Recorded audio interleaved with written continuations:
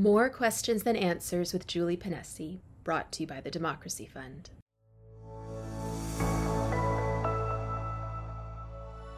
Can you get us through the events that led up to what happened at the end of January in Ottawa, and how you became involved in the Ottawa convoy?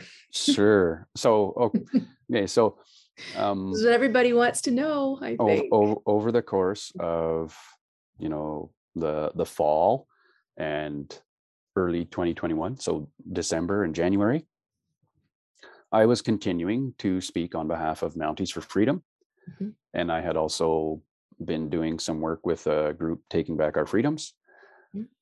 And leading up to the convoy, I was actually planning my actual plan for when the convoy landed in Ottawa was to provide security for people who have spoken out, who are higher profile speakers, who have also been subject to threats.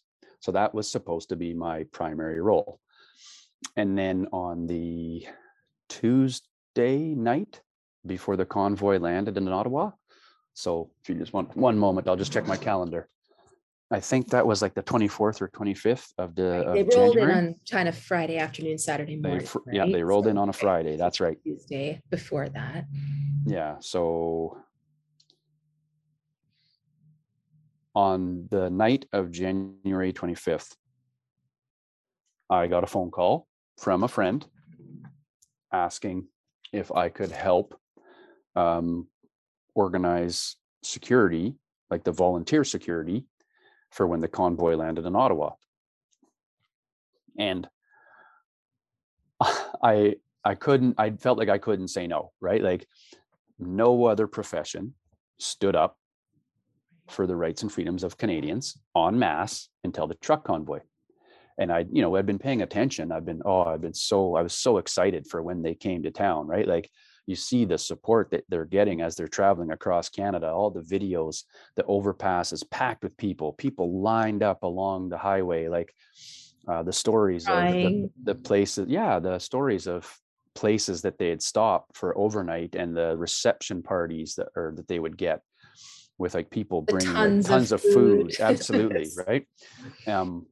And it was like, I had to say yes, right? There's no way I was gonna not help these people who took them. Yeah, well, and they took a stand for me and my family and others like me or others like us when nobody else did. Yeah. Our government didn't do it, not even the official opposition, until the convoy became so, supported. Our police didn't do it. Our courts didn't do it. Our doctors didn't do it. They're still not doing it. Right? Like the vast majority of people are still silent, even if they feel the same way. Even if they feel and think the same way as me, the vast majority of people are still silent. So I felt morally obligated to, yes, absolutely, I will help as best as I can. So the following Wednesday, the next morning, I went to my first meeting about it, and there was just a small handful of people around this kitchen table. And I realized, like, oh my goodness, this is a massive machine that is about to roll into the city of Ottawa. And we have about 2 days to prepare for it. And like, it was a mad scramble to get volunteers organized and like contacted and lined up and agreed to help. And it was, who are these? It was if you're chaotic. Able to say who are these people that are organizing things in Ottawa? This would be Wednesday, right? And the truckers are, I don't know, they're in Northern Ontario now or something. And you're sitting at this kitchen table in Ottawa, and who's trying to get this organized for them?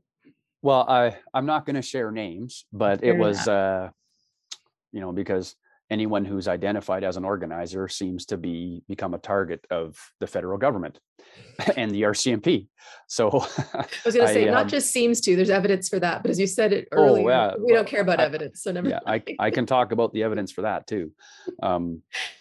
So it was the people who founded the Adopt a Trucker, right? Like and the initial intention was, you know what, we're going to provide people food and transportation, like shuttle transportation, and try and find places for people to sleep if they need them, like try and help these people, provide these people the basic necessities of life on a volunteer basis, because of course most people who are coming with the convoy or who are coming as a support, like a supporter for the convoy, are no longer working, right? A lot of the Yeah. vast majority of these people have lost their job. And so we were trying to like set something up that would be able to accommodate this massive influx of people in Ottawa, so that people would have food, water, shelter, transportation, right? And And did they have so any idea at the time how long? I mean, it ended up going on, what was it, 3 weeks or 3.5 weeks? it, And yeah, did it they have was, any sense of that at the time, that they were planning for that kind of duration? no, I don't think so. Mm. I think people expected like, mm, maybe 3 days to a week Okay. or so. I don't know for So a certain. tenth of what, or something. Yes, right. So, but we knew that the convoy was huge, right? Like you Okay. were hearing various numbers, but we knew that it was in the thousands of trucks, Okay. Well, I right? was going to ask you that because I kept hearing different things, but you would have had a good sense of I honestly, how many. I don't know Still what the don't. final number was, because I never even got to all of the places that people were. Hmm. Like I never physically made it to the staging area at Coventry Road. Like Mm. I basically lived out of one location for almost that entire 3 weeks. And I would only get out periodically to kind of go give myself a bit of a mental break and go recharge by being amongst the trucks and amongst the crowds. Hmm. But Hmm. it it it was a lot. But there was, it was ranging anywhere between like 10,000 to 50,000 trucks. And I was thinking to myself, oh my God, like 50,000 trucks. Like I don't know if it was ever that big, but it was big. And So they knew, or you knew, that organization had to happen, but you didn't really know how many people you were organizing, or for how long, or what would be required, or how cold it would be, or what the mhm. Ottawa police would do, or so you knew Well, that decisions had to be made, but the particulars were so sort of fluid and yeah, unknown, right? yeah, it was what I've said to people, because it was chaotic for sure. And the first the first week especially was quite stressful. Like people were living on no sleep and just go, go, go. Like your phone never stopped ringing. And it was, it was easy to get frustrated because there was no like real structure in place for those initial days. And I kept trying to remind people, like, look, a big event like this in downtown Ottawa, like a Canada Day scale event, is about a year in the planning. Right. And that's when you're talking about paid professionals, where that is their full-time job, planning all the different components. Like we are making it work as best we can on a volunteer basis and on 2 days notice, right? Like it was significant. It was a massive undertaking. So I mean, everyone who stepped up was like, I think everyone at some point in time felt completely overwhelmed, but we knew that, well, we don't have a choice. We just have to keep going, right? Like, so do the best you can. And it was incredible. Like the talent level of people that came out of, came out of the woodwork, just unsolicited, to offer their help, was incredible. Like it felt like we had teams of people from professional backgrounds helping in every aspect. It was incredible. And Are you able, don't I certainly understand why you don't want to mention specific names or maybe even specific positions, but can you give a bit of a sense of the kinds of skill sets that people had that were helping to make this system work? well, we had people from almost every profession. Like, I mean, obviously the truck drivers, and I mean, the people that came from that community, like the trucker community, and the work, like the working class blue collar people that came as part of that convoy.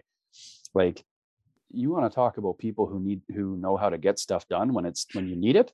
Like, you didn't even have to ask twice, and most of the time you didn't have to ask at all. They were just doing things on their own initiative, like cleaning up the sidewalks, feeding homeless people, uh, setting up like events for people to entertain themselves, like street hockey games and bouncy castles. I mean, those are the things that have gotten a lot of attention, right?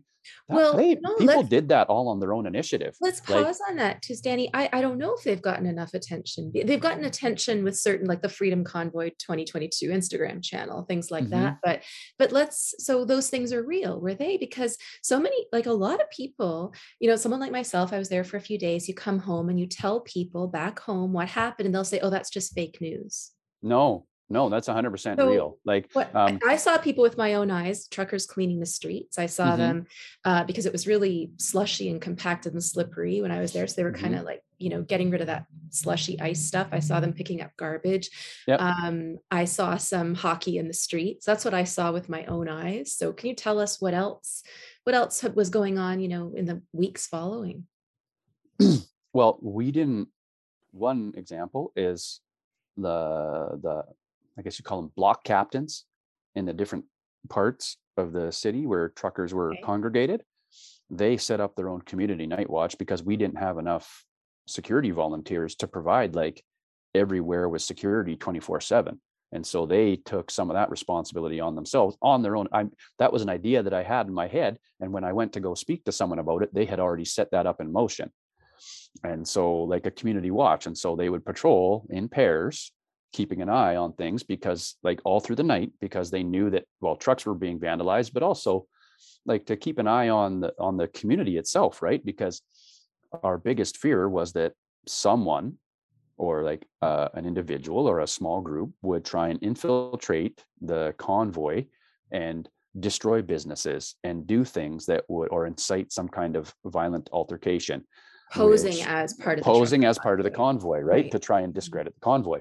And all the police officers that I spoke to in those initial 2 weeks, I had the impression that they all believed that that was the most likely scenario. That was the greatest threat, was someone trying to infiltrate the convoy to discredit the convoy or to further their own agenda. No matter what end of the spectrum, like Antifa types right up to like a right-wing extremist. No one in the convoy wanted that, or everyone in the convoy was extremely vigilant about making sure that didn't happen, because we're all aware of what we're being described as, right?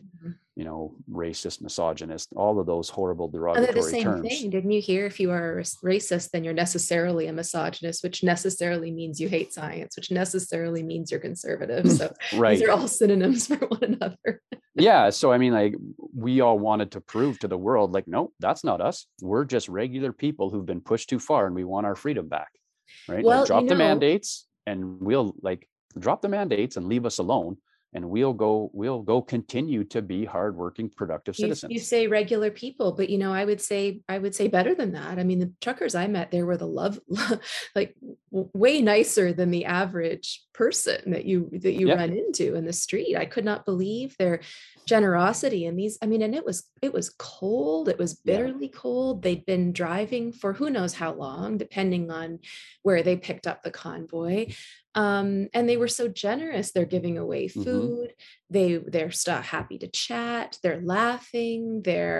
I had to get, into the city and out of the city. They all helped. I mean, I don't remember the last time I met such a kind, generous, selfless, optimistic group of people. I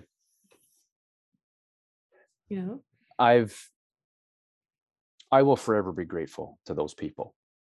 They did more for us than anybody else in this country has for as long as I can remember. Maybe ever. And to anyone who would question what that convoy was actually like based on what they've seen in the media, my immediate answer is, did you come there and see it for yourself? And some of the responses like, well, no, I couldn't. It's like, no, that's a lie. You could absolutely get downtown and you would have been welcomed with open arms, no matter your background. No, I didn't need to, because I watched the news. Yeah. Well, the news is lying like they do about everything. And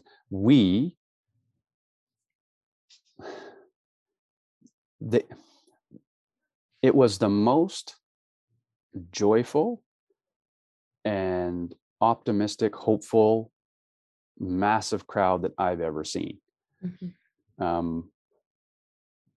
Before I forget, a lot of those things that you did mention before, though, like the bouncy castles, I've seen it with my own eyes. They set up a big wall tent with specific for different children's activities to be done inside. Literally big cooking stations where you could like free food, free hot drinks, daily like stuffing backpacks of homeless people with food. Like Ottawa or the truck convoy took care of the downtown core of Ottawa, of the city of Ottawa. It was cleaner than ever before. They managed the snow removal because of the barricades, prevented snow removal from taking place. And so they took care of all of that, all on their own initiative. They didn't have to, but they did because they wanted to show a level of respect to the city, right? And the Terry Fox statue and the War Memorial, there was that circulating negative messages about how they'd been desecrated and decorated.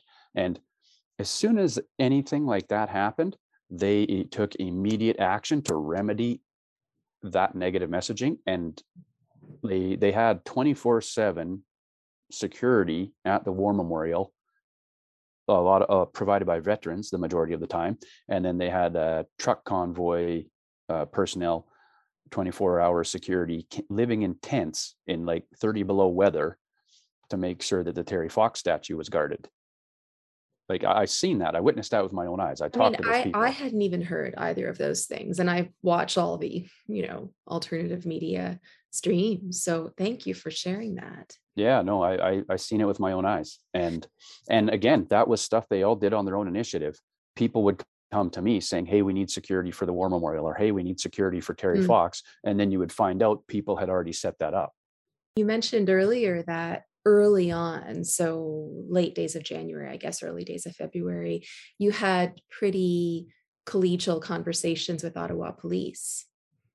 Yeah, I would say the first 2 weeks, the liaison officers with the Ottawa police were really good to deal with. The OPP liaison officers were good to deal with throughout the entire time, even into the third week. The RCMP guy, I knew him from, like, we had been in meetings previously. He was more just in an information, like in an information role. Like he wasn't out on the street, right? So, but still same thing. Like, if there was information that we felt was a legitimate, security or public safety concern, like we were openly communicating back and forth, and everyone was always grateful for the sharing of the information. And the Parliamentary Protective Service was actually really, really good to deal with as well. And how did it happen that you got connected with did they come and find you upon the arrival of the convoy in Ottawa? Did one of you approach Ottawa police, or how did that relationship happen initially? Okay, so initially I was put in contact with an Ottawa police officer as their lead liaison officer through Adopt a Trucker. So that Wednesday morning, when I went to that kitchen table for our first meeting, and I was identified as the guy who would be running the volunteer security and liaising with the police, I was given an officer's name and contact number, and that's actually who I communicated with that very day about the plan. Like the Ottawa police provided me with a plan of routes for the different components of the truck convoy to enter into the city of Ottawa, and the staging areas where they were supposed to park. So there was no attempt on the part of the Ottawa police to keep the trucks out, because we had heard that, right, that there would be barricades around the city. No. I mean, they were quite happy to have. Well, they provided the plan of where the trucks were supposed to enter into the city and where the trucks were supposed to park. Did that surprise you, or is that kind of? No, I mean, because we don't really have precedent for this, right? There's been a convoy come to Ottawa not that long ago. I think it was 2019, more so in response to like, advocating on behalf of pipeline construction and against the carbon tax, issues like that. And I actually was working on Parliament Hill in a work truck, like a police truck that day that they came downtown, and they just rolled up onto Wellington, just like what happened here. It's just this one was much larger, right? But no, that didn't surprise me at all, because my experience, like the city and the different police in Ottawa, they accommodate protests and large scale events all the time, right? Like that's a regular occurrence in the city. So that didn't surprise me at all. And when I received that plan, I was like, oh, this is great. This is already taken care of. So, and I thought it was all, I was under the impression that it had all been negotiated and agreed upon. Like, okay, this is the plan. Everyone's on board. When you filter into the city, this is where these are the routes you're going to take in. This is where different components of the convoy are going to park. Mm-hmm. That's how I initially made contact. And then throughout, I already knew the RCMP guy that I thought would probably be the best point of contact from my time with the RCMP. Mm-hmm. And then the Parliamentary Protective Service person, I got linked in as well through Ottawa Police, dealing with any events that were actually going to be taking place on the actual lawn of Parliament Hill. And I actually knew her already from any time I needed access to the roof of the Parliament buildings for my old job. Mm-hmm. And then there was a second Ottawa police liaison that I came into contact with, who was also someone I had dealt with previously in my past career with the RCMP, and he knew who I was and I knew who he was. And then the OPP, I just assumed the OPP liaisons received my number from the Ottawa police. And that was at the beginning, that was mostly just geared towards like, they just needed to know if there was going to be highway movements taking place, right? Because that was their jurisdiction, until they got pulled in to help with the overall, like they got pulled into the downtown core to help with the overall convoy in the downtown core. Mm-hmm. Oh boy. Okay. So can you take us up to, I don't know if I'm going to have the dates right here. Would it be the 11th of February? I'm trying to think about the few days, right, leading up to the invocation of the Emergencies Act. Mm-hmm. People that we know in common, who I won't mention, said there was a noticeable shift in the feeling of the police presence from that sort of Friday to Saturday. Mm-hmm. Can you comment on that at all? How did things change? Was there an escalation? Did the trucker movement itself change at all that warranted a change in the government's response? Or was it the other way around from your perspective? No. Like the convoy maintained pretty consistent throughout the time. And actually, I don't have all the details of the negotiations that went on with the city and the Ottawa police as far as like truck movements, but there was ongoing discussion with the city of Ottawa police, and the like truck operations, you could call it, about, there was efforts being made to bring trucks from more of the peripheral locations into the downtown core.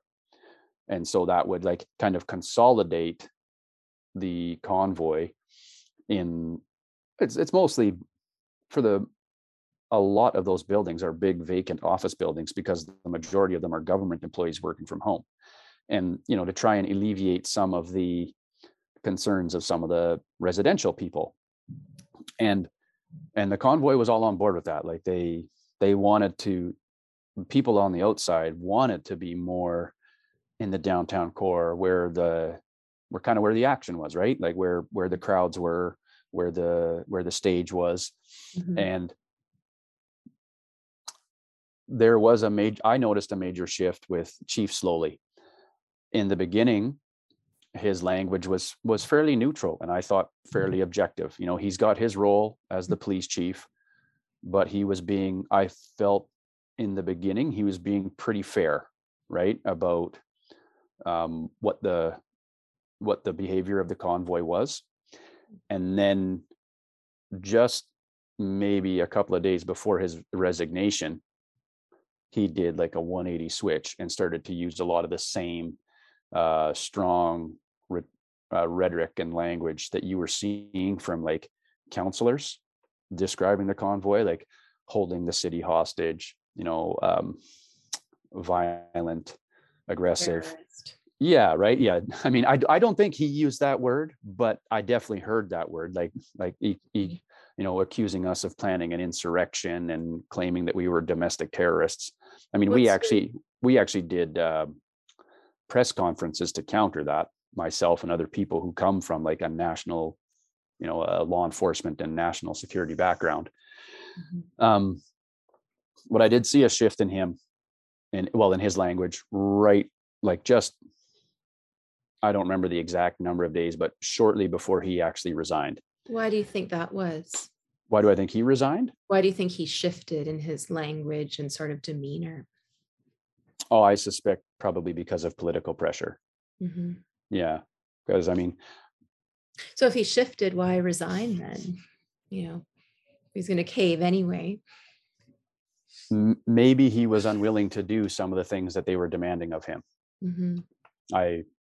I'll give him that benefit of the doubt, that he used some of the strong language, but then perhaps he resigned because he was unwilling to do what they were demanding of him, where the replacement was obviously very willing to do what was asked of him. And Chief Bell was using that strong, like that rhetoric right from the time that he took over, right?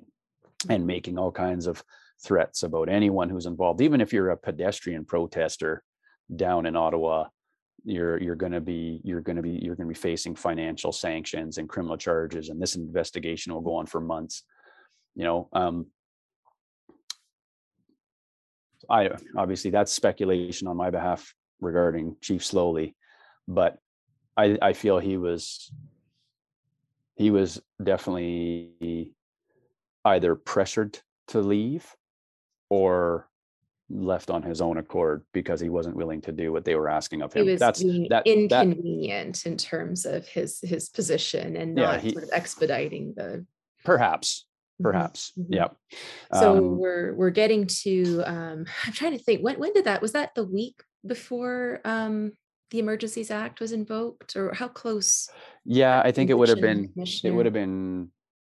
I think it was just shortly before the Emergencies Act was invoked, like probably just prior to the Emergencies Act was invoked on Valentine's Day on the 14th, which I think was a Monday. Yeah. So I think he resigned the week previous, just before the weekend, maybe. So the Friday, Saturday between those two things. So you get the new police commissioner on the Monday, and then the Friday, Saturday, people are really noticing a change in the police presence. Mm-hmm. In your view, was there the introduction of a new kind of police force? I mean, there are reports of a UN, army on the ground, like that. Can you give us a sense of your thoughts about that? Well, I don't believe that the UN was on the ground. A lot of people felt like the riot police in the green jumpsuits were UN, but I identified them as Sûreté de Québec right away. And I know there was that video circulating of UN planes at the airport in North Bay, but I've had two different sources that I trust that have knowledge of the aviation industry that said like those planes are there all the time. So I don't believe that, as much as our world seems upside down right now, I don't think that they would have the ability to bring in the UN before they brought in our own military to support civil action. Does that make sense? So a shift in the existing police force in terms of their behavior, not the introduction of a new police force. Well, and I think there was a mass mobilization of police, definitely. That's no secret. They had asked for many more resources. And I think that fell in line with, like, initially it was a state of emergency for the city of Ottawa. Then it was a provincial state of emergency declared by Premier Ford. And then, of course, the last card played was the Emergencies Act on a federal level. And my understanding is that each time every time you go up a level, it unlocks more funding for policing and resources. And so I was not surprised by the invocation of the Emergencies Act. I was really hoping it might get voted down, but I was skeptical, and turns out I was right. But I mean, definitely not justified, but I'm not surprised that it occurred, considering everything that we've been living under. It was for the consistent last, with the narrative. yeah, it was consistent with everything we've been evidence. under for the last 2 years, right? Like making up rules as you go with no basis in evidence.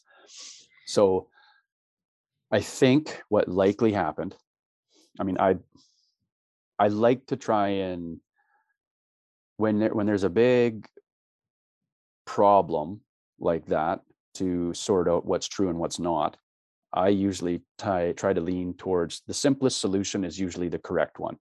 And so I think those other officers had been there for probably 2 weeks, or they needed a rotation, like for sustainment, they needed to be rotated out. Plus you're getting a whole pile of additional police come in to prepare to manage the location and the size of the convoy, plus to prepare for the potential police action. Mm-hmm. And so that didn't surprise me. And so I think the shift probably occurred because over the course of the previous 2 weeks, people probably had the opportunity to build rapport with the police that were there. And my experience as a police officer, my experience as a police officer is that if people are treating you with respect and kindness, you're going to realize that they're not the demonized individuals that the government is leading you to believe. And so I think that's probably what was occurring. The people built a rapport, saw that the truck convoy was not, had no intention of violence or insurrection. And a lot of those police probably even agreed that our charter rights and freedoms have been trampled. Well, sorry, that's a bad use of words, considering what happened with the horses, but our charter rights and freedoms have been overridden for 2 years straight. So you're suggesting that the police that was there initially, that the set of police people that were there initially were replaced, partly because they'd been there for a while and there was an exhaustion element maybe, but partly because they were getting too much. They were getting too close to the truckers. They were seeing them as humans. There was too much fraternity, too much understanding, and you can't have that. So we need to bring in new people it's easier for them to see the truckers as just objects, as threats. I believe that was likely a contributing factor for sure, because we were hearing all kinds of reports, which were, I believe, to be true, and some of them were verified, of police officers like refusing to come to work like as we got into that second week, right?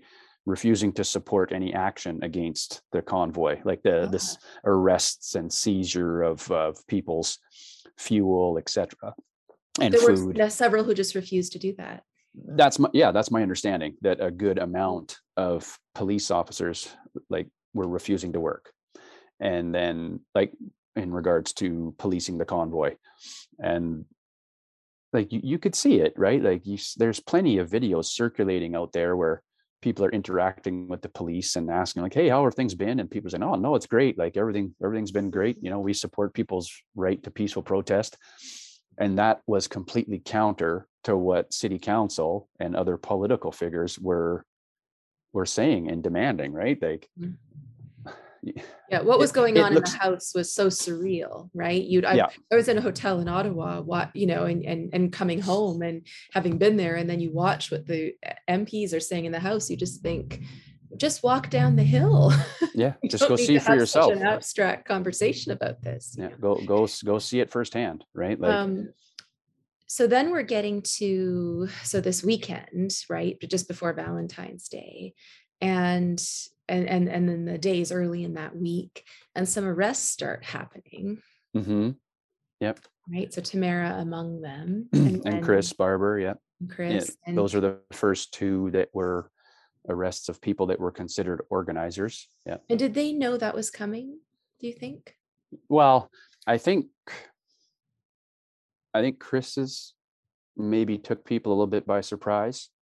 Not entirely, like not me anyway. Like, I mean, as based on what I was seeing from the new police chief Bell, and like you said, the shift in the dynamic between the protesters and the police, an influx of new officers who didn't have that same level of rapport, the Emergency Act being invoked, like there was definitely a heightened level of anxiety, right? And you know,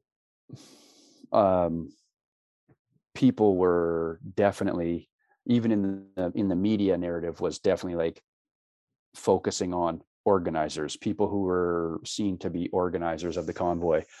And so we kind of anticipated that could happen, but I think Chris's took us a little bit by surprise. That it kind of happened during the daytime. They just walked up and grabbed them. But is that what they were, just Chris and Tamara were just outside for some reason, and they or Chris was arrested separate from Tamara. okay. And my based on the video that I've seen of that, he was just walking down the street like with a cup of coffee, and then the police just arrived and arrested him. And then so once that happened, we knew like, okay, this is it. They're gonna, we were expecting like them to come try and round everybody up right away, but instead it was kind of more like a piece by piece kind of thing. And I suspect maybe that was just so it was more manageable for investigators to like triage people as they're arrested and to try and like go through their investigative steps. Right. But or maybe it was part of this psychological operation that seems to have occurred the entire time, right? Like they would pump out a lot of strong language, and that would elevate everyone's anxiety, and then they would execute like some small level or lower level police action, and that would definitely, it was effective. Like it was distracting to what we were trying to do sustainment wise, and it was also, it kept everyone's anxiety at a heightened level, kind of like the COVID variants. Yeah. Right? Like, just when you think that things are starting to, like, let's say, normalize slightly, boom, you get hit with another variant, and the fear, they drive the fear narrative, right? I think we don't have to get into this, but I think we're in this now because the mask mandates are lifting just as we start to hear about a new wave of something else. A new and this is like variant. A great way to torture people psychologically, right? You just keep them in it, and then you pull back a little bit, and then something new, and then you pull back, and then it's astounding to me, honestly, that you and the organization, the truckers, were able to sustain the calm for so long. I think whenever you get an organization of people who, I mean, this is a large group of people, just to organize that many and to keep the morale calm through a period of time like that, I think that's just astounding myself. Well, I think it is because the people who were seen as organizers were able to stay so steady and calm, right? Like when Chris Barber was arrested, he didn't make a big stink about it. Neither did Tamara. And then, of course, others, including myself, ended up getting arrested as well.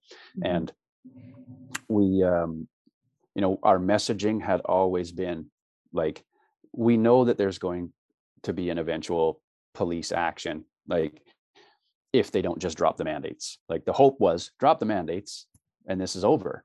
But of course, they won't do that, right? They won't admit that they're wrong. So, so you knew all along it was very unlikely that you were going to get out of this without some kind of escalated police action.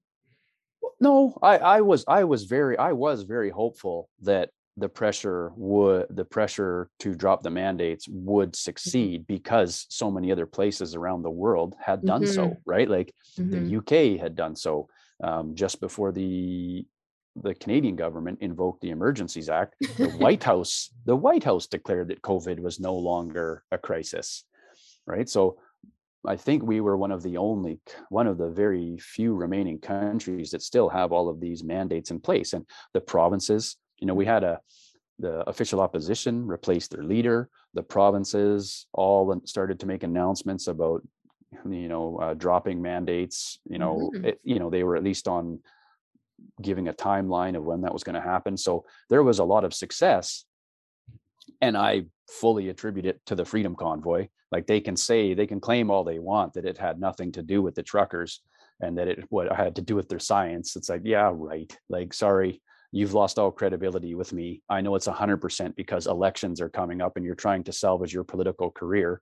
You're seeing how much support the trucker convoy has received. And so now you're trying to jump on board and say, yay, yay, freedom, just because it is apparent that that's what Canadians are wanting. Sorry, that's a little bit of a rant there, but no, not at all. I do want to ask you before we get into some of that stuff, though, that what were the charges that led to your arrest, and what was it like being arrested as someone who used to be on the other side of the law? Well, I had expected to be arrested the previous night, and after what happened with Chris Barber, we deliberately went out walking to, if they're going to target us, give them the opportunity to arrest us and leave other people alone, right? And so we went out that night, and we, myself and Tamara and a couple others, and we actually talked to an Ottawa police sergeant saying like, hey, everyone is claiming, the police and the media are claiming that we are organizers. We're here. And that guy was just like, well, he radioed back into the NCRCC, which is like a big joint command center that is based at the building I used to work out of, and nothing happened. And he's like, nope. And we're like, okay, well, we'll be over here if you need us. And then so we went and continued mingling. Not your typical criminal. No, right? Like we were all of the opinion, like, you know what, if this is going to happen, let's just get this over with, right? And so later on that evening, that's when we were walking down the street when a patrol car pulled up, and they jumped out and they came to go arrest Tamara. And so myself and one of the other gentlemen that was there, we were like, well, you might as well take us too. We're right here. Because I was thinking, man, if I was still in the police world and I was doing a big roundup of organizers I would be like, oh, well, this is easy. Click, click, click, handcuff everybody into the police car, go back to the office, hand it over to the detectives, and done for the night. But that's not what happened. And so there didn't seem to be any logic other than either it was a deliberate psychological an attempt to mess with us psychologically, or they just couldn't handle everybody at one time. Like, disorganization, which I think is probably the case. Based on everything that I seen over that 3 weeks, like, the claims from the police chief that we were like, highly organized and well funded. It's like, well, no, it was chaos almost every day, and the funding, hardly anyone actually got any access to the funding, right? Yeah. So we were making it work on a daily basis, and the media narrative was that you had all these people with former police tactical training and military training, making it out to seem as if it was like some high-speed operation. It's like, we're just trying to keep people fed and warm. You were not funded by international billionaires, is what you're suggesting. Yeah. Well, just to be clear. I mean, the deputy director of intelligence from FinTrack said that openly, publicly, on 2 different occasions, that there was no suspicious money behind the convoy, and that there was no evidence of foreign influence or terrorist financing, and that the majority of donations were from citizens of Canada. Mm-hmm. Yeah. So it was surreal. Once again, the official narrative was so far removed from the truth that it's ridiculous, right? But that's what we've been living with for, well, at least the last 2 years. Who knows how long it's been going on before? It makes you wonder. Yeah. Decades, maybe. Yeah. Do you think the convoy was a success? Absolutely. Yeah. We just listed some of the successes that we had, right? The big one You know, most provincial mandates are gone or will be very soon. We had, our official opposition leader, who was not providing any opposition, has been replaced and hopefully will be replaced. Or, once the official leader is announced, hopefully it will be someone who's much stronger. And I think just en masse, it woke up, millions more Canadians to what was really happening in our country. And it generated like a freedom movement all around the world. Like, I think at one point there was over 30 other countries that had started their own Freedom Convoy. And, of course, the big one right now going on in the United States. And there's this strange kind of vacuum, though, don't you find? There was just this kind of silence through the media over the last several weeks, not really hearing much about it at all. And I think this is it's so much more effective just to create this culture of silence against a group that you don't want to hear from than it is to openly criticize and demonize them. Right. And I'm wondering what it feels like, sort of from the inside, as someone who is so intimately involved in the convoy, what it feels like to see that in the media, that we're on to other Ukraine just took over. Oh, that was a gift for Prime Minister Trudeau. Total gift. Yeah. And Freeland. Yeah, of course. The federal government as a whole, because it has, they are putting. Is it a gift or is it like at Christmas where you buy your own present? I don't pretend to be an expert on global affairs, but that could not have come at a more opportune time for a lot of these big powerhouse Western nations, right? That are, in a crisis of their own constitutional battle with their citizens, right? Like Canada and the United States. So it's definitely served him well to take a low pile of attention away from how he just stomped on his own peaceful and he citizens. Can direct all of his all the things he wants to say about freedom and how you should protect people's freedoms and individual rights, but that's really just for we have a double standard, because that's just for the Ukrainians, right? I do think that's another major victory from the convoy.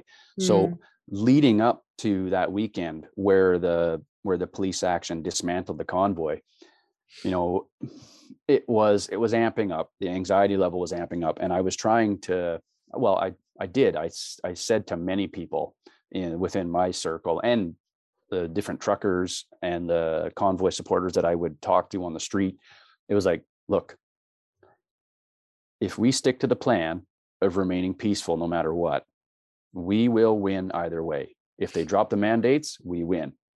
If they move against us with force, we still win. Like, we'll take licks, we'll take our hits, we'll take our licks, but the entire world's eyes were on Ottawa, and that showed exactly how corrupt our system, our government has become, and how tyrannical they are becoming, right? There was absolutely zero legal justification in my mind to use force against people who were peaceful, right? And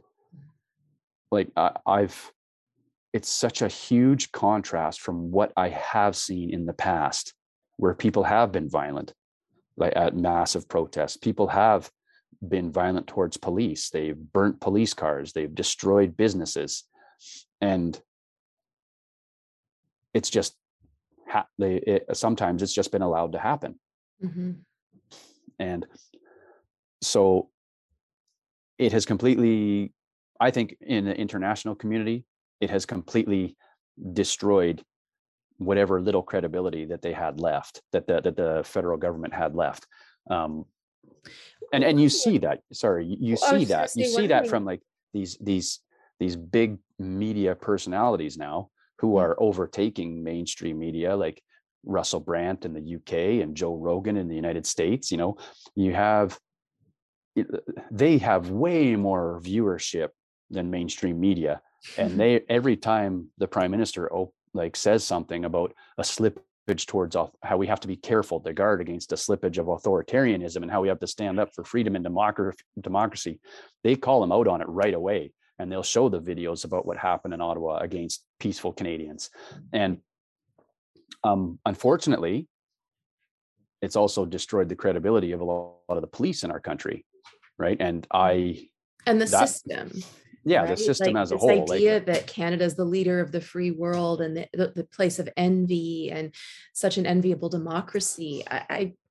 I don't know how there's any truth to that or how we preserve or rebuild that kind of reputation, but it just seems like the bottom has fallen out of all of that. yeah, I think it will. I don't think we will ever be back to the normal or the reality that we had before all of this, right? My hope is that we can at least get our fundamental rights and freedoms back, and people are willing, or the government and the system is willing to let us live our lives as long as we remain, as long as we remain peaceful and productive. Leave me alone, right? I don't. I worry that it's as long as you remain compliant, we'll leave you alone. Well, I do as well. I mean, that's my primary concern, and that's what I've been trying to communicate with people that they're uncertain about my point of view, or they disagree with my point of view. It's like, look, this can get so much worse if we continue to allow this to happen, right? And I've never lived that, but I know so many people now. I've met so many people who came from countries like Poland and Romania and Cuba that are saying, like, I fled my own country to come live in Canada, and now I'm thinking about leaving Canada because I no longer feel safe here. And they're saying it's better in several people of Romanian background came up to me at an event a couple of weeks ago and said that it's better in their home country now than it is in Canada. And that, as you say, they're thinking of leaving.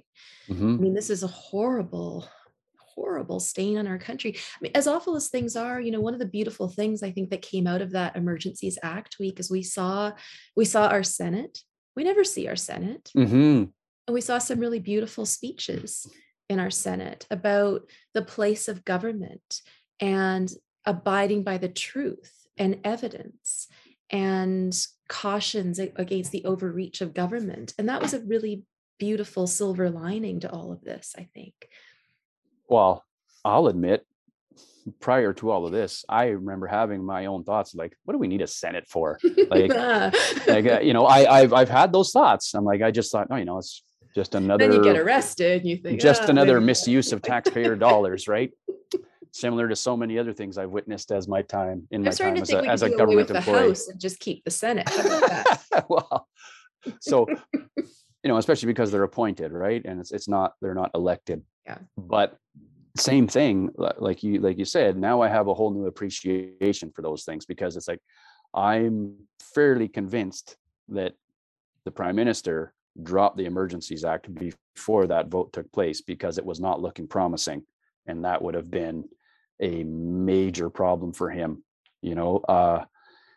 before the problem. Right, exactly. And especially after the violent action that was taken against peaceful protesters before that vote took place. And now I understand that, like, you can't always, in a true emergency, you can't always wait for a vote to take place, but there was no imminent threat, right? There was no imminent emergency. It was the same as it had been for the previous 3 weeks. Exactly, right? There was no imminent threat of violence. There was no imminent threat of a insurrection by force. There was no threat of foreign influence, right? There was no invasion. It was at the very most, people found it inconvenient. But when you speak to a lot of the people that live and work in the downtown core, yes, you have the people that were very angry at the convoy, probably because they were watching the CBC and the CTV, but I've met not out walking on the streets. I've met a number of people who were so grateful, and they, like, the theme there that I keep hearing from them is like, I felt like I was alone. It was exactly like what my body, what my heart and soul needed to see that much unification of Canadians. And they said like their business was going under over the last 2 years because of the lockdowns and all of the restrictions. And that 3 weeks for the ones that chose to remain open was like their business flourished, right? And now they're being attacked for remaining open, Right. and they're the targets of hate for remaining open, just to try and keep their business afloat. Like these are people that they're just trying to survive. And then you have residents who had a positive view on the convoy, and the overwhelming theme I hear from them is like, I've never felt so safe walking around downtown Ottawa. Right? They said like the streets were clean, the truckers were amazing. I could walk around all by myself in the middle of the night and I felt totally safe. And so again, that major disconnect between the narrative and reality. But because of that reality, I was really hopeful that like they would not mobilize a mass police action until they had that vote in place, until they had that yes or no vote. But I think after they acted, and then there was the threat of it being voted down, it was a panic moment. Like, oh God, we just stomped all over democracy in Canada against peaceful protesters who were just advocating for their fundamental rights to be restored. And now we're going to lose this vote. Like that would just, the game I don't know over. if the first part occurred to them. I don't know if they realized that they stomped all over the rights of peaceful. Fair enough. But I think they probably realized they were going to lose the vote. And honestly, Danny, I think we just need to keep saying that over and over again and having these conversations over and over and over again, where we talk about what we saw, or other people who were there talk about what they saw, and how important it is. I mean, when you live in anything other than a dictatorship, and you're making laws and enacting laws and having a narrative occur in your house and then disperse through the media that's based on anything other than evidence and the pursuit of truth, you get to some pretty horrible places where we've gotten, right? And unless someone smarter than me has figured this out, the only antidote I can think of is to keep having conversations that balance out all of that, to be very clear, craziness, right? We just have to balance, to have it on the other side. That might fail. Who knows? We can't control that, right? But to have these conversations where we say, I know you're trying to control me. I know you're trying to limit what we say and what we think and how we act and what motivates us. You can fine us. You can move our trucks. You can arrest us. You can penalize us in any other number of ways, but you can't control what goes on inside our minds. And we will always be Canadian as long as we do that, right?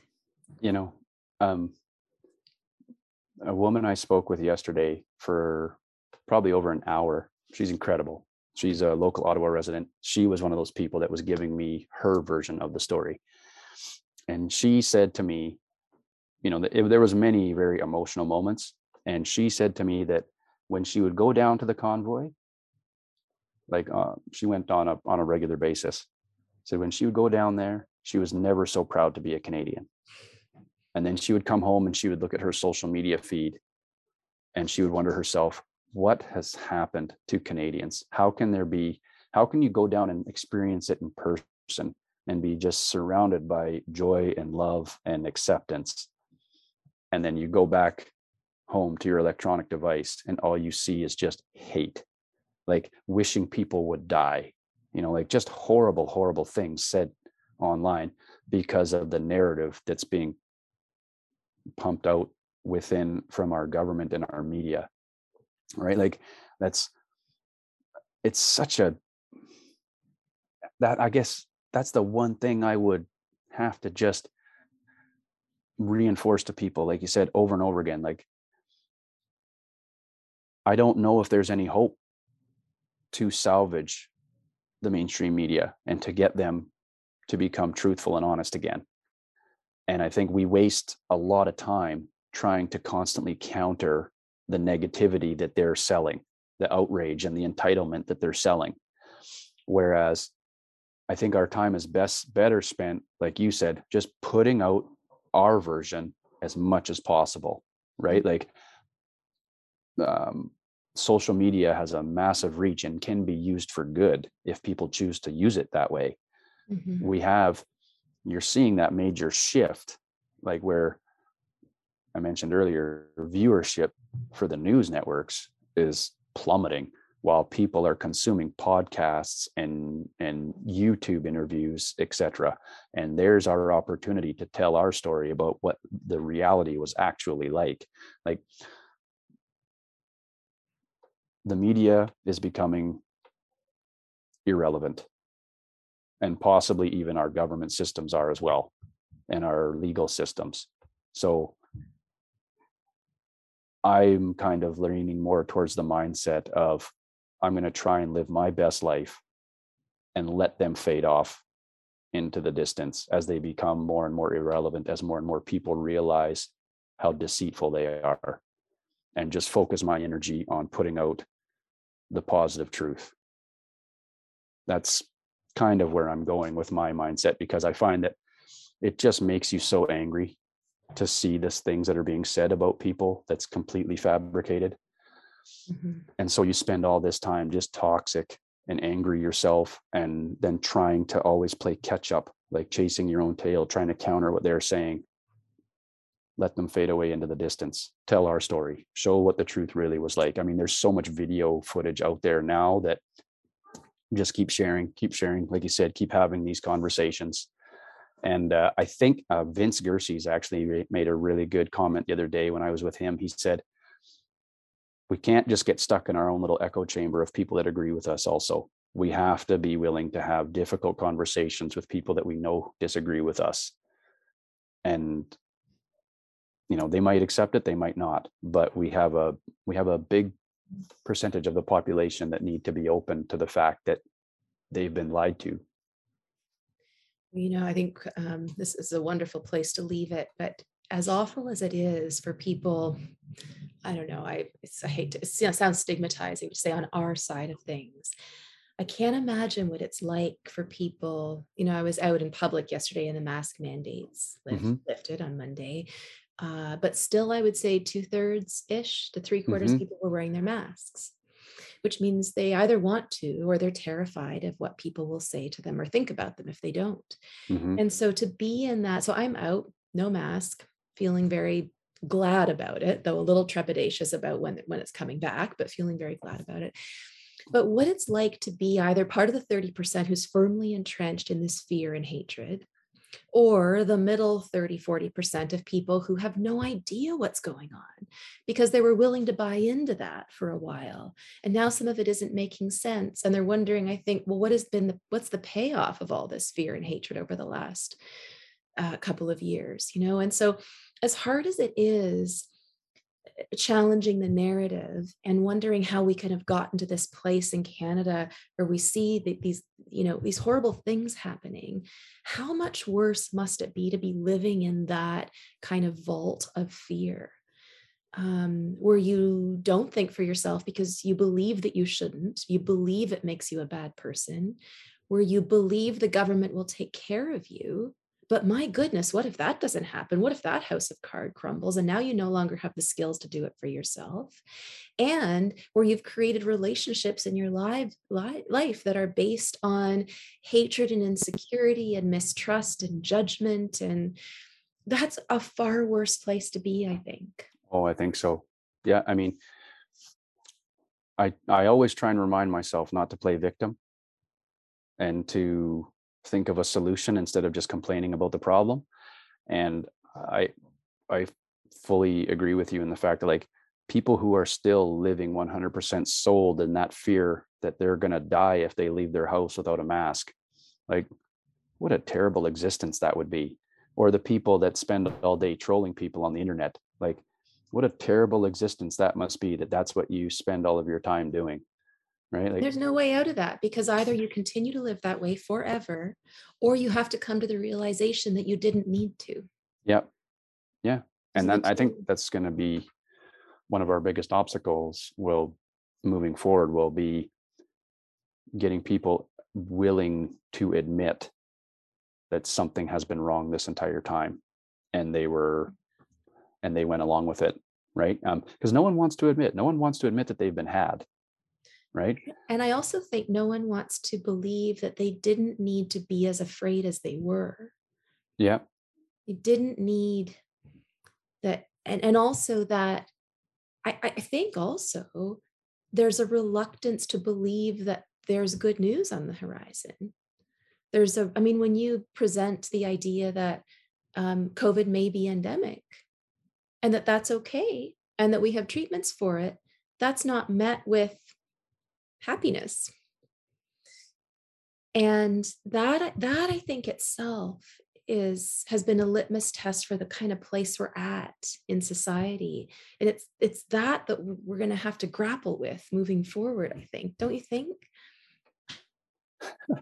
Yeah, I mean, there's no shortage of Things to work on. Yeah, and problems to solve. That's for certain.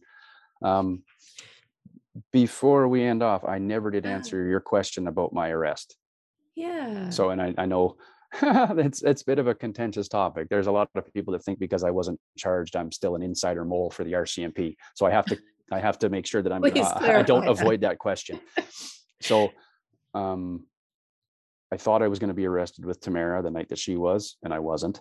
And then the next day, that was when the police action began.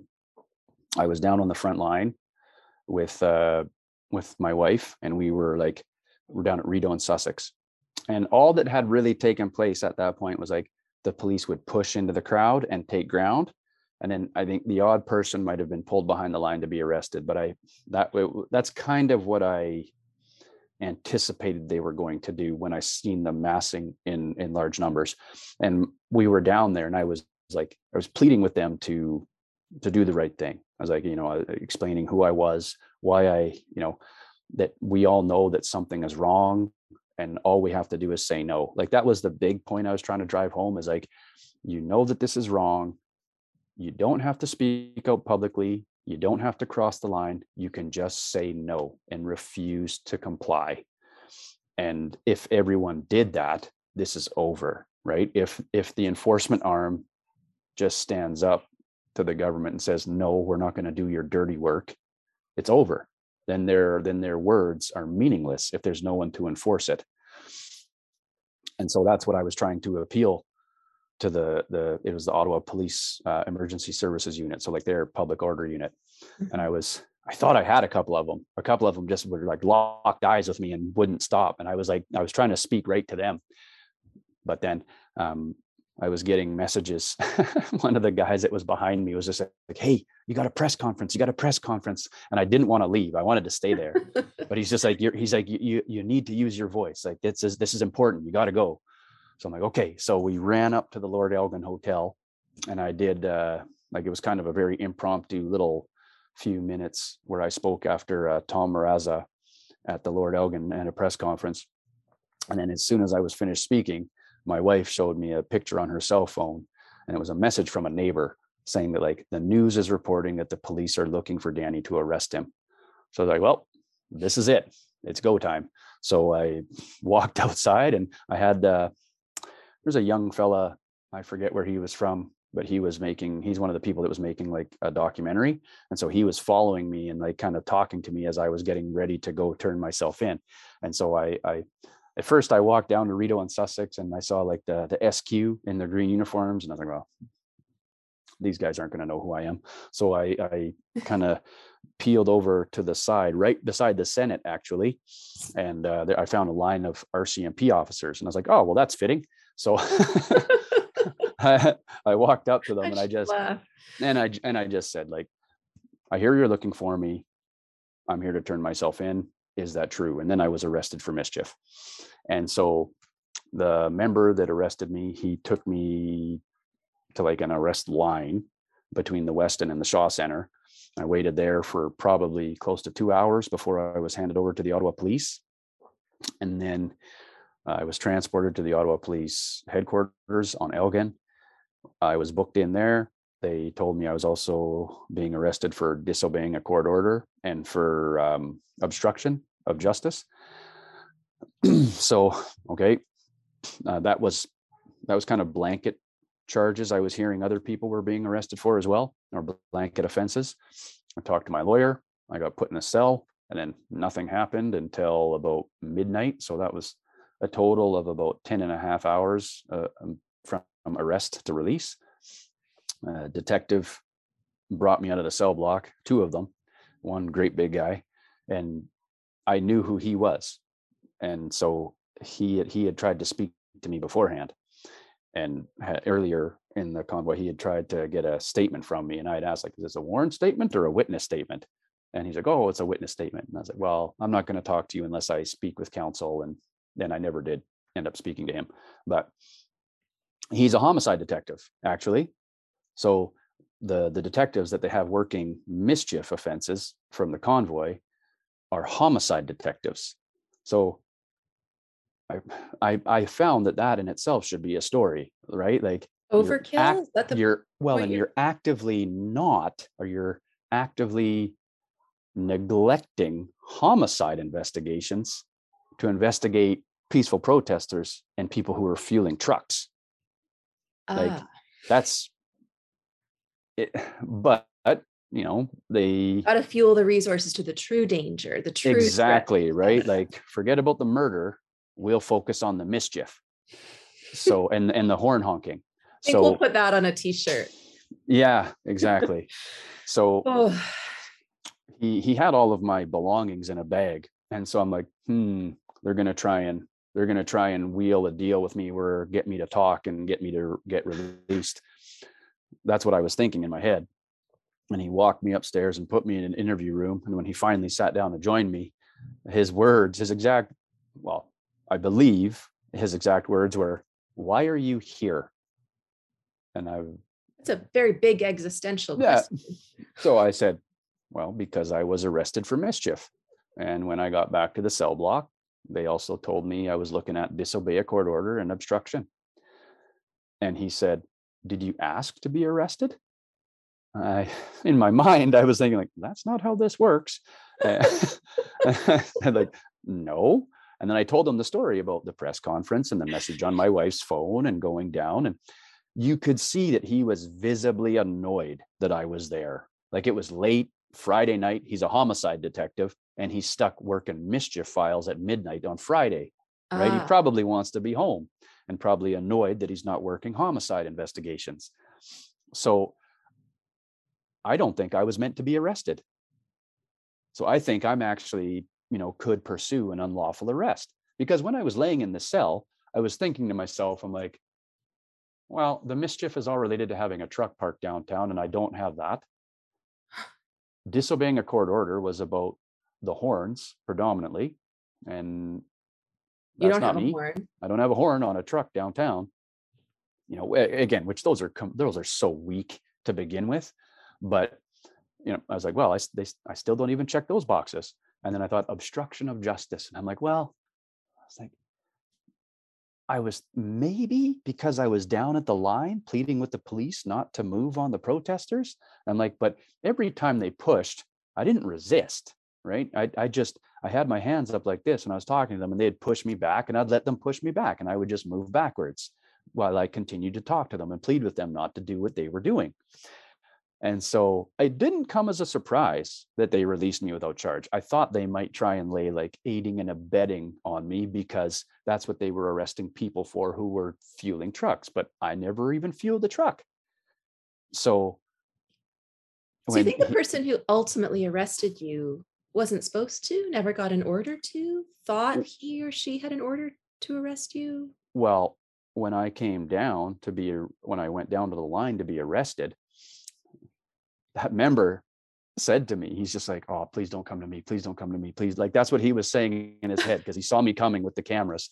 And then he said, like, when I presented myself, said like everyone was kind of hesitant. And then it was one of the supervisors that was behind him was like, "Yeah, grab him." And so he did what his supervisor told him to do. And I don't blame him for that, right? Like he could have easily just not been filled in on the arrest plan, right? Like me coming out to meet the line probably wasn't part of their arrest plan. So criminals not usually so willing, I imagine. Well, I guess. Cordial. But I just thought, a couple of things. I'm like, well, if they're going to come looking for me, I'd rather just get this done and right. you kind of insulate other people that might be around me at the time. And also I knew that, I hope this doesn't sound arrogant, but I knew that it would be kind of like a symbolic thing, right? Because I was the Mountie who spoke out. I was the guy who used to protect Trudeau, right? Like that, there definitely has like there's a bit of intrigue to that story. Mm-hmm. And I had become a bit of a public face because of the press conferences and other times I've spoken publicly. So I was kind of hoping too that me going down there and confronting them face to face, that some of them would have like a crisis of conscience and they also feel like, I can't do this. What are we doing here? Right. Anyways, going back to the detective, when I was in the room and I explained to him what happened with the phone message and what happened when I went and presented myself to the line, he's just like, well, he was annoyed and he's like, well, we're not charging you with anything. We're just going to let you go. And he said, not going to bother, big long interview asking you the same questions I've been asking everybody else for the last 4 hours, something like that. And I was like, okay. And then he said, this has to end. And I said, I agree. And he said, well, a lot of people got hurt today. And I said, well, our message has been to remain peaceful no matter what. And he said, well, I don't know if that happened or not. I'm like, well, I was in here. So he escorted me to the door, good luck. I'm like, yep, thanks. On my way back to where my wife was to go meet up with my wife, hoping that she hadn't got herself arrested. Things we need to worry about these days. I ended up speaking with an RCMP officer, OPP officer, and an Ottawa police officer on my route back. And I asked all of them if they knew of any injury. Well, I asked the RCMP officer if he had heard anything about any serious injuries. And he said the only thing that he had heard about was the horse incident, but it was conflicting information about what injuries were actually sustained. And then the OPP officer, it was just two members in an OPP cruiser at a checkpoint. I just asked, hey, are you guys all okay today? They're like, yeah, okay, no problem. And then the Ottawa police, same thing. And so I was like, okay, Mr. Detective, like you're trying to tug at my heartstrings a little bit here. You're trying to manipulate me, which is what, they do, right? They appeal to your emotions to try and get you to say things. So then I went back, I met up with my wife, and she was started to show me some of the videos from earlier in the day of the horse incident and some of the other more violent arrests. And I was like, holy man. And yet no information of officers being injured, right? Not from the officers themselves, not from anything I've seen on video footage, and not from any other sources, like not from any of the police liaisons, like no information about officers being injured. So I think, based on everything I know, the protesters did remain peaceful the entire time. So, man, it doesn't look good. So what does that mean then? The protesters were peaceful, mm-hmm. and yet there's footage of non-peaceful actions happening.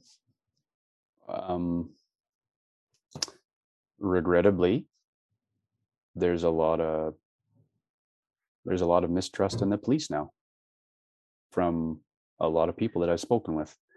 I still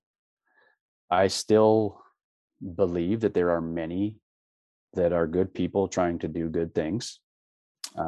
It was difficult to see people that I knew from working with previously down there. I don't know if any of them were involved in any of those arrests that were questionable, or the questionable use of force. But just the fact that they were down there was hard for me to accept, because you could have said no. and your discipline would have been minimal. Yeah. But I do know that we can't. I know I've spoken to a number of active police that are questioning whether they can continue in that line of work. And I don't encourage them to leave. I always say we need good people in those positions, because if all the good ones leave, what are we left with? Right? Like that's the conversation I had with my older brother. And I told him, like, we need good people in the organization to make sure that this doesn't go unchecked. Right. So I'm still hopeful that more and more of them will realize that our country is headed in a very concerning direction, and that they have a huge amount of influence as to whether that continues or whether that stops. So if any police officers are out there listening right now, like, please examine the evidence and do what you know is right. Like, Canadians need you right now to be brave and to stand up to this. And I would just like to point out that someone like me, who was, relatively, spent a good amount of my career frontline general duty and then in the tactical world, like, people like me and the convoy supporters are the ones who stood up for the police when everyone else was crying, defund the police. And people like us care way more about you and your well-being than your managers do. And I know that for a fact. I care way more about RCMP officers as individuals than the commissioner does, or than our senior management does. And I don't think any RCMP officer that actually asked them, if they asked themselves that question, who cares more about me? And they gave themselves an honest answer. Who cares more about me? Someone like Danny Bulford or the senior management of the RCMP? I don't think a single honest police officer would be able to say the senior management of the RCMP, because we've seen that pattern of behavior over the years of just members getting tossed to the wolves or thrown under the bus anytime it serves a political purpose for the senior management. So I guess my final message would be, stand up for what's right. They need us more than we need them, right? Like our government, these big corporations, they need their employees more than the employees need them. So we have way more influence over the future of our country than most people give themselves credit for. We all just have to have the willingness and the courage to speak up when we know something's wrong. And that's all I have. What's that? That's all. Yeah, that's all. It's very funny, as someone who's taught ethics and given tests in ethics and classes, and it's nothing. It's hypocritical. It's not. Living it is an entirely different thing, and ethics tests are very hard. They're the hardest ones we'll ever face, right? Just doing the right thing, just having the courage is probably the hardest thing a human being will ever have to do when it goes against the crowd. But I thank you. And by that, I don't just mean for this conversation today, but for many, many other things that have led up to this. And I know that you're going to continue to be a beacon for truth and for freedom for all of us for a long time to come. So thank you very much. Thank you. Thank you very much for the opportunity. It's always great to see you.